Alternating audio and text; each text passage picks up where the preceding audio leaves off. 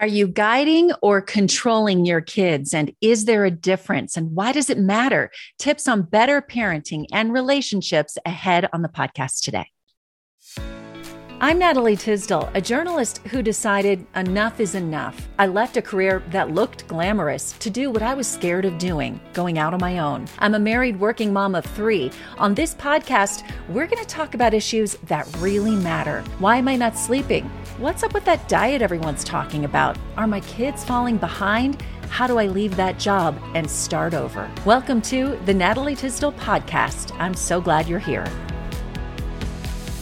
Hi, everyone. It's Natalie. Stop controlling me. Do you ever hear those words? As parents, we have to have some control, but we also have to understand and listen and guide our toddlers, preteens, even teenagers.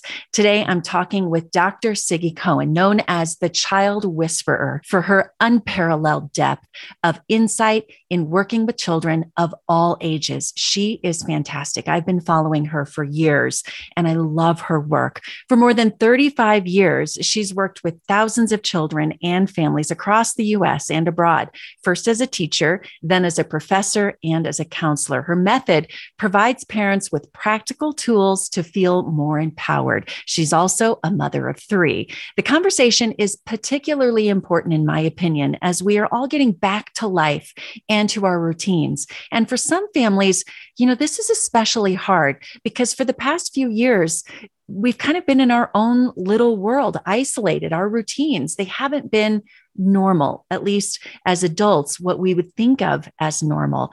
So before we get started today, I want to encourage you to jump over to Instagram, check out my latest posts there. Message me if you have any topics that you want to hear me cover here on the podcast. I am so grateful for you, and I'm glad you're here. I know you're going to learn some great things in today's episode. So here's my interview with Dr. Siggie. Dr. Siggie, thank you so much for taking the time. As a parent, I deal with this topic, and I know if I'm dealing with it, then my listeners are dealing with it too. And that is guiding versus controlling our kids. Is there really a difference? Yes, absolutely. So controlling is coming at them with the idea that we know it all, and they're only supposed to do what we say, which there is some amount of control that we need to have, but not necessarily over our children, more sometimes over the situation. And really what we want is to help them gain self-control. So us controlling them does not help them self-control. It really only helps them push us back, right? Somebody's coming to control and oppress me. Our children live in a democracy in many ways. And they push back, don't control me. And they say that, right? Don't tell me what to do. Don't control me. Yes. Those are the words I often hear is, why are you trying to control me? And I hear that from high schoolers. I hear it from my own kids. Sometimes even, I think we get these words in marriage. Maybe you hear that a husband says it to a wife, or why are you trying to control me? And then we pick up on those words, or the kids pick up on those words. So is it the way we approach the situation, the way we respond to problems? Give me some examples of what that might look like. Yes, absolutely. So without noticing, we correct them a lot in a very negative way with judgment and criticism. So we don't think that that's what it is, but this is exactly how it comes across. Don't do that. Why aren't you doing that? Why aren't you doing this way? And notice, and you can, parents can actually kind of look at themselves. How many times throughout the day they start a sentence with stop it or don't do that? So the word don't is immediately criticism, judgment, and control. But the thing is this, I'm saying, okay, you can say don't do that, but it's incomplete. You are telling them what not to do. You're also judging and criticizing what it is they're doing. So it's negative, but you're not giving any guidance. You're not saying, hey, don't do it this way, but how about, or do it that way. And you can phrase it however you want, but think to yourself, don't do that. Don't do it this way. Okay. So I hear you angry at me. You're frustrated. You criticize me. You're judging me. That's the control. Yeah. That's kind of, don't tell me what to do. And that's where the defense comes up. So children are attacking us back because they feel attacked, because this is really what judgment and criticism are. They feel like a personal attack. Okay, so I hear you loud and clear. Give me some words and let's set up an example. My 12-year-old son is making breakfast, which is a problem on its own because he wants me to make the breakfast for him. But my son's making breakfast. I don't like the way he's doing it. And instead of saying, don't do that, how should I approach that in a more guiding way instead of controlling way? Right. So notice the first thing that happens when you're watching your children do something the wrong way. It triggers you immediately. Mm-hmm. You go into fight or flight because that's what a trigger is. And you immediately pull the first thing that comes out of your mind. But the problem with that is that the fight or flight mechanism is really, truly only great for dire, life-threatening situations. Your child is about to, spill the milk on the floor, make a mess. I mean, I get what it does to us, but it's not a life and death situation. So I don't take a moment to actually think about my reaction, to have a thoughtful or thought through reaction. I pull something out of my emotion, my instincts, my immediate trigger. And that's what comes out. Don't do it this way. So the first thing that needs to happen is you want to know that whatever your child does triggers you. Pay attention to that. Take a moment. I am triggered. Anger, frustration, disappointment. These are all human emotions. I am human. I feel these emotions. They're not good parenting tools. That's the difference. So give yourself a moment. Okay. Oh, no, I could see the disaster. This is because I'm tired. I'm exhausted. I got so much going. I don't want to clean up after him and he's not going to do it. I mean, we run through all that in that split second. And that is what drives our immediate reaction. But none of this is a real threat. It's annoying. It's exhausting. It's not a real threat. So I can't pull something just like that. I must think. Notice your emotion. Take a moment to recognize I'm human. I feel these emotions. Okay. How do I guide my child? I narrate. And this is how we think when we need to take a moment to actually reconsider what it is we want to say. Repeat what you're seeing, repeat what they just said, or just simply narrate as if you're reading the writing on the wall. Oh, look at you. You are making breakfast. Oh, wow. There's a lot of stuff on the kitchen counter now. Oh, and the fridge is still open. Yeah, I hear it's beep. I mean, literally like that. What you're doing right then and there is not coming at your child in this sort of offensive kind of way, attacking them. And you are giving yourself a moment to rethink what it is you're about to say that gives them guidance, not just comes at them. And that's the control that they feel like. Don't tell me what to do because you just did. Don't do it this way. Right.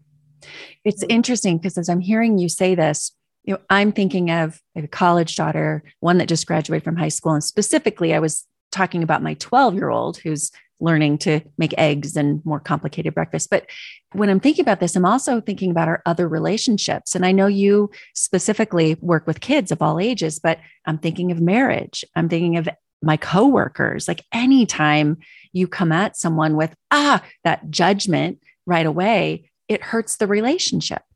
Yeah, very true. And it doesn't, what it does in the moment, it really creates a natural defense mechanism. And then we push whoever is coming at us, we push them away. Maybe we feel bad about ourselves. It also depends on personalities, right? So some of us are more submissive. So they make us feel bad and we go into ourselves, we shut down. Sometimes are much more confrontational and we fight, but we don't always know what it is we're fighting. We're fighting the pain that we just felt because somebody came at us. Yeah. So much of what I hear you talk about, and I love your Instagram page, and I know you have a TikTok and those things, but so much of the things I hear you talk about are working with kids. But I find, and I'm curious with the clients you work with, how much of it is actually working with the adults? Because kids can be difficult, and my kids are so different. I mean, my first was my hardest. She's awesome and a great adult now, but she was firm and tough and strong-willed. But it was how I approached the situation as a parent in what you were telling me, like how to not be controlling, that really mattered the most. So are you often finding yourself working with the parent as much as it is the child in how they react? Most of the time, I would say. I don't even want to say all the time, but maybe it is all the time. Yeah. So my interaction with the child, and it can be a 3-year-old, it can be literally a 3-year-old and a baby that I just see in the background. Mm-hmm. It can be a 6-year-old, a 12-year-old, and even an older child. My interaction with them, and of course, as the older they get, they have more say in their sort of like journey and therapy, right? But no matter what, they still go back home to their parents. Mm-hmm. And the most important interactions happen right there in the home. And so you can't just direct everything to the child. You must look at the family as a whole. Yeah. And 100%, so much of it is how we respond and how we understand. Not what we think we understand, what we really do understand. Mm-hmm. So don't control me. Think about it like that. Don't control me or stop controlling me or don't tell me what to do. We think we understand what they're saying. We actually don't. And we never stop and say, what do you mean by that? Can you explain that? Mm. Oh, you're just controlling me and you always tell me what to do. I hear you. What exactly are you saying? What can you give me an example? Can we talk about it some more? I really need to understand.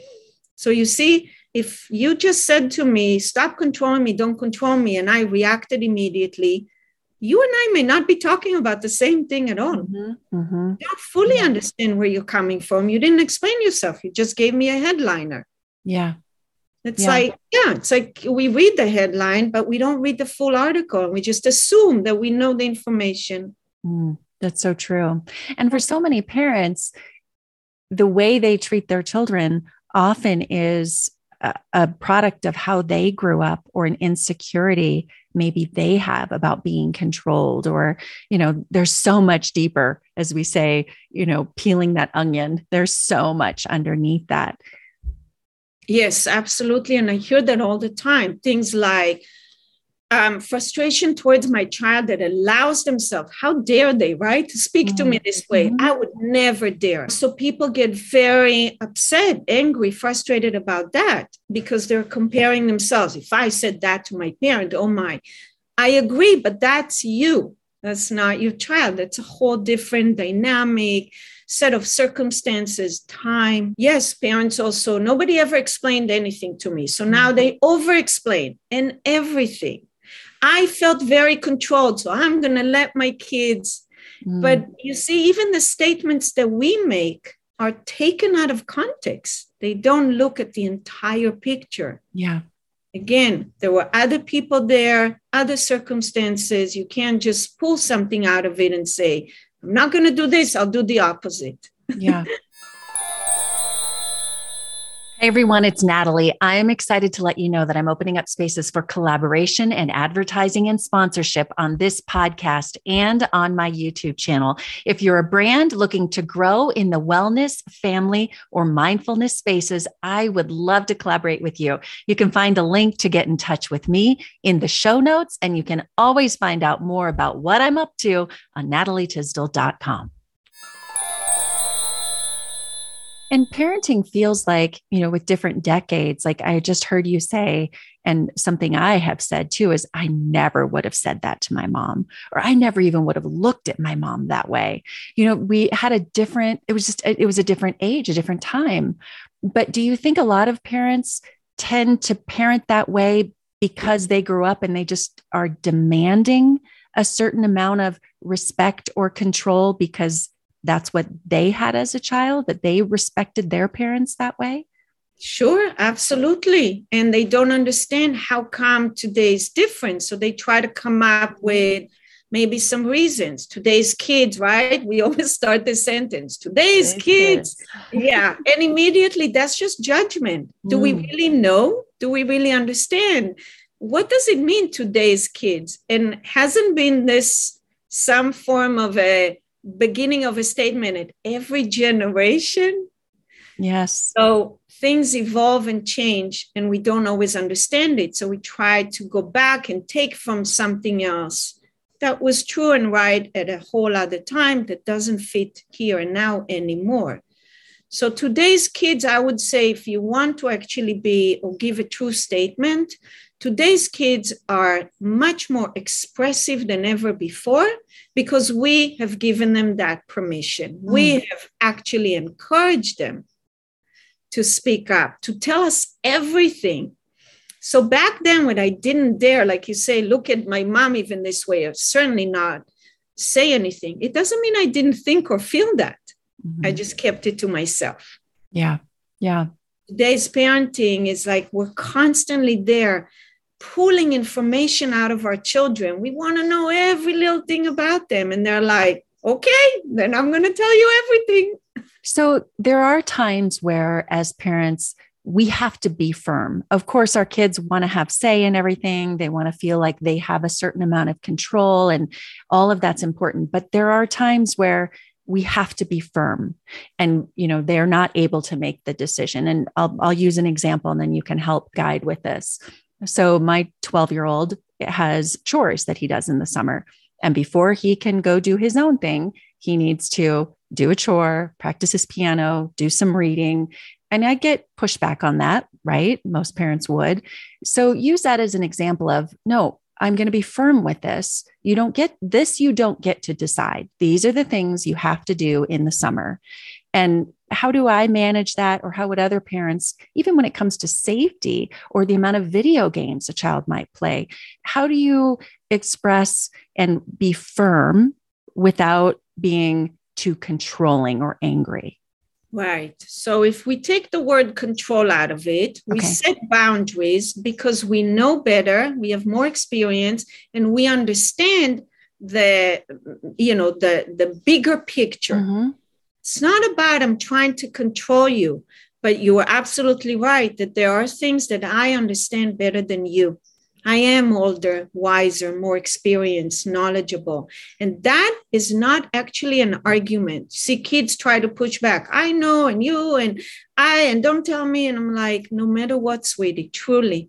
And I'll say it in the kindest way possible, no matter what. I know more simply because I'm older and more experienced. And therefore, I can tell you to do certain things that I know are right for you. I can say it right here, right now. And actually, I don't even always have to explain. And that's another fault in some of the style today, that every time I say, you really need to do that. But why? Why? That is one Why? of I hear that question 20 times a day, and I'll go, yeah. Stop asking why. Yeah, exactly. But you know what? What promotes this why is our because.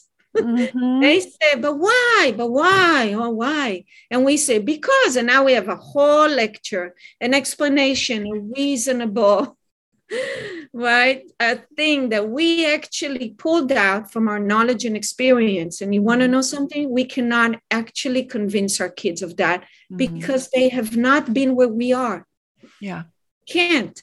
So if we understand, and back to understanding them, it's not what they say that we think we understand. It's truly understanding what it is they're saying.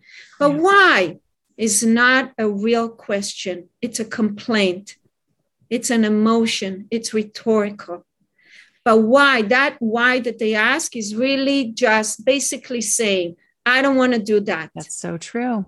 So how do you respond to the why? When you get the why, if I say it's time to go to bed, why? And I say, because it's 9:00. Okay, but why? What you hear this all the time, right? I know every parent understands this. Yes, absolutely. So if I know that this why is the child is simply saying, I don't want to. Mm-hmm. I'm not responding to the why. I'm translating it to what they're really saying, not implying.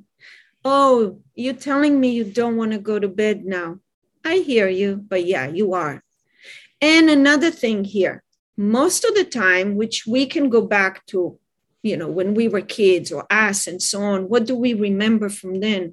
We actually connected the dots and knew a lot of what it is required of us without asking. We just knew. And this is what we, again, in a way, mess up today, that we think our kids don't know unless we tell them. Mm-hmm. So my child at 9:00 saying, but why I have to go to bed? He says, it's as if he doesn't know. He absolutely knows. Yes. And that's what I want to say. Yeah. I love it that you just mentioned that, because being a parenting reporter and having 3 kids of my own, I am such an advocate for, if they know their responsibility and it's even written, he knows exactly what he has to do every day and he checks it off, a check system.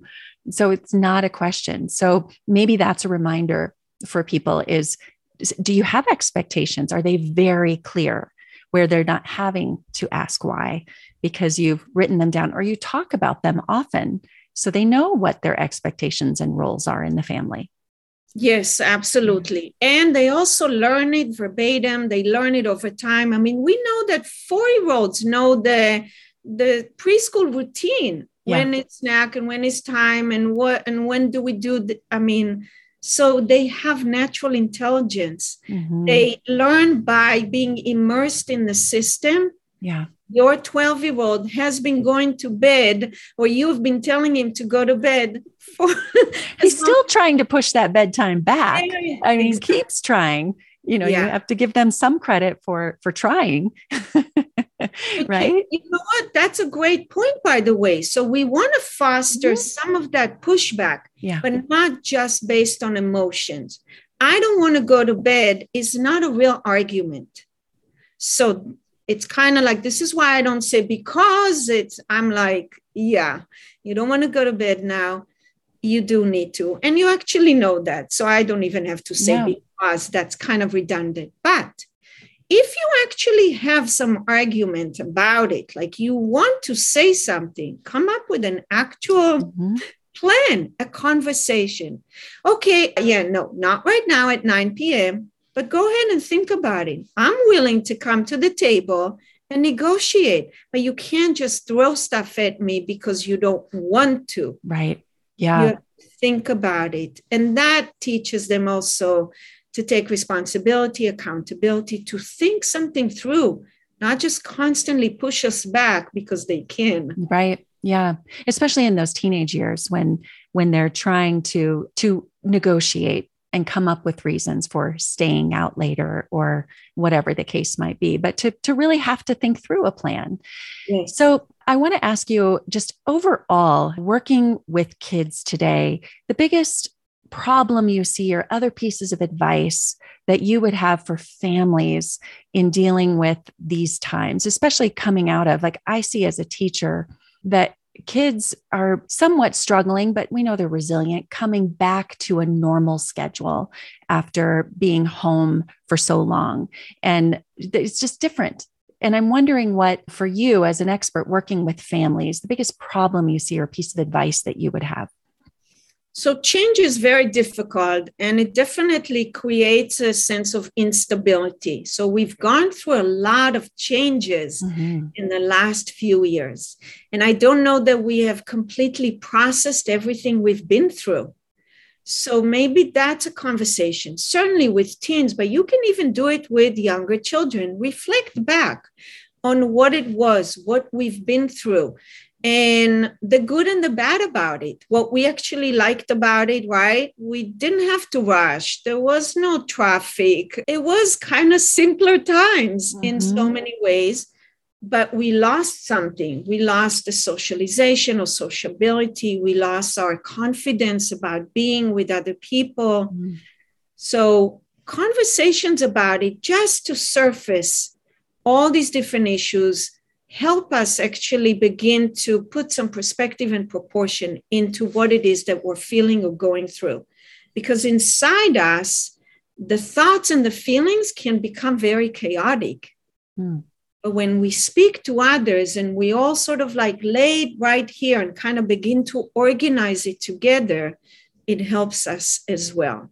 And then we can accept it better or cope with it much better. So it's not finding the optimal situation, the best. Oh, this was worse. This is best. It's neither. It's both benefits, advantages, gains, as well as losses and, disadvantages or cost. Are you seeing more people today, more of the young people with anxiety and depression coming out of?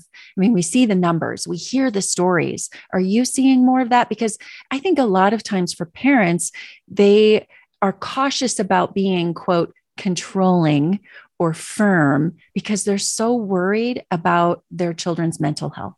Yes, you're right. So yes, I see so much more of it. To tell you that I actually know if it's because there's more or we talk about it more, right? I'm not really sure. I think we need some more time to really understand that.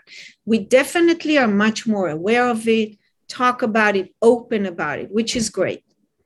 But you're right that parents tiptoe around their kids, feeling they're fragile and breakable. And that's not the case. And that's also not helpful because we have natural coping skills and resilience, and we need to foster that. So I don't want to see my child as breakable. I want to see my child as facing challenges. It's not easy. But the fact that they can get through it is what I want to trust and hope for. Yeah.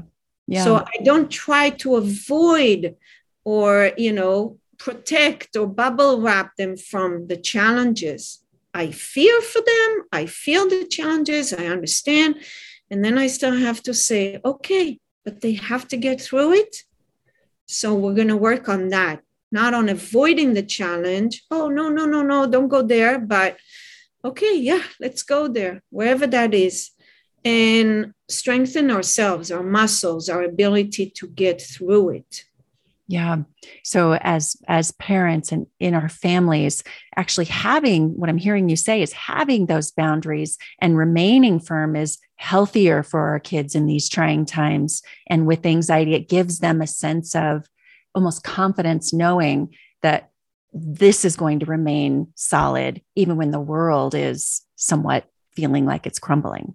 Yes, very true. So boundaries are safety. They're not control, right? Yeah. Like walls around us, they're not controlling us. They're keeping us safe. It's very different. Our home is not a wall that is controlling us, but it keeps us safe. So that's what boundaries are. And you want to look at it like that. Children need boundaries for safety. Also, boundaries can be grounding because they're more predictable, they're more consistent, they're reliable. Yeah, I think that is so important and so worthy of our discussion. Okay, so I know you have a lot of places people can go to learn more. I love your tips and everything that you do. Tell us where we can find you and what else you're offering for families on your website and social media. Right. Thank you so much for that. So most of the information is on Instagram. So Dr. Siggie on Instagram, it's almost daily. We constantly keep our page engaged and ongoing. There's Facebook as well. So Dr. Siggie on Facebook, a lot of times it's obviously a replica of that. We have a website, drsiggie.com. And right now there's a course there for toddlers and also plenty of other information that is downloadable and free. The course is not, but other stuff is free. And hopefully in a few months, we're coming out with another course. So kind of stay tuned. Wonderful. Well, I appreciate you and your expertise. I've learned so much in following you and in this conversation. So let's do it again very soon. And so nice to just chat with you. Thank you so much. And I would love that. It was my pleasure as well. All right. Well, take care. We'll talk again soon. Thank you for joining the Natalie Tisdale podcast. You can follow along on Instagram and at natalietisdale.com. Subscribe to the show to catch every new episode and leave a review so I can continue to bring you fresh content. See you next week.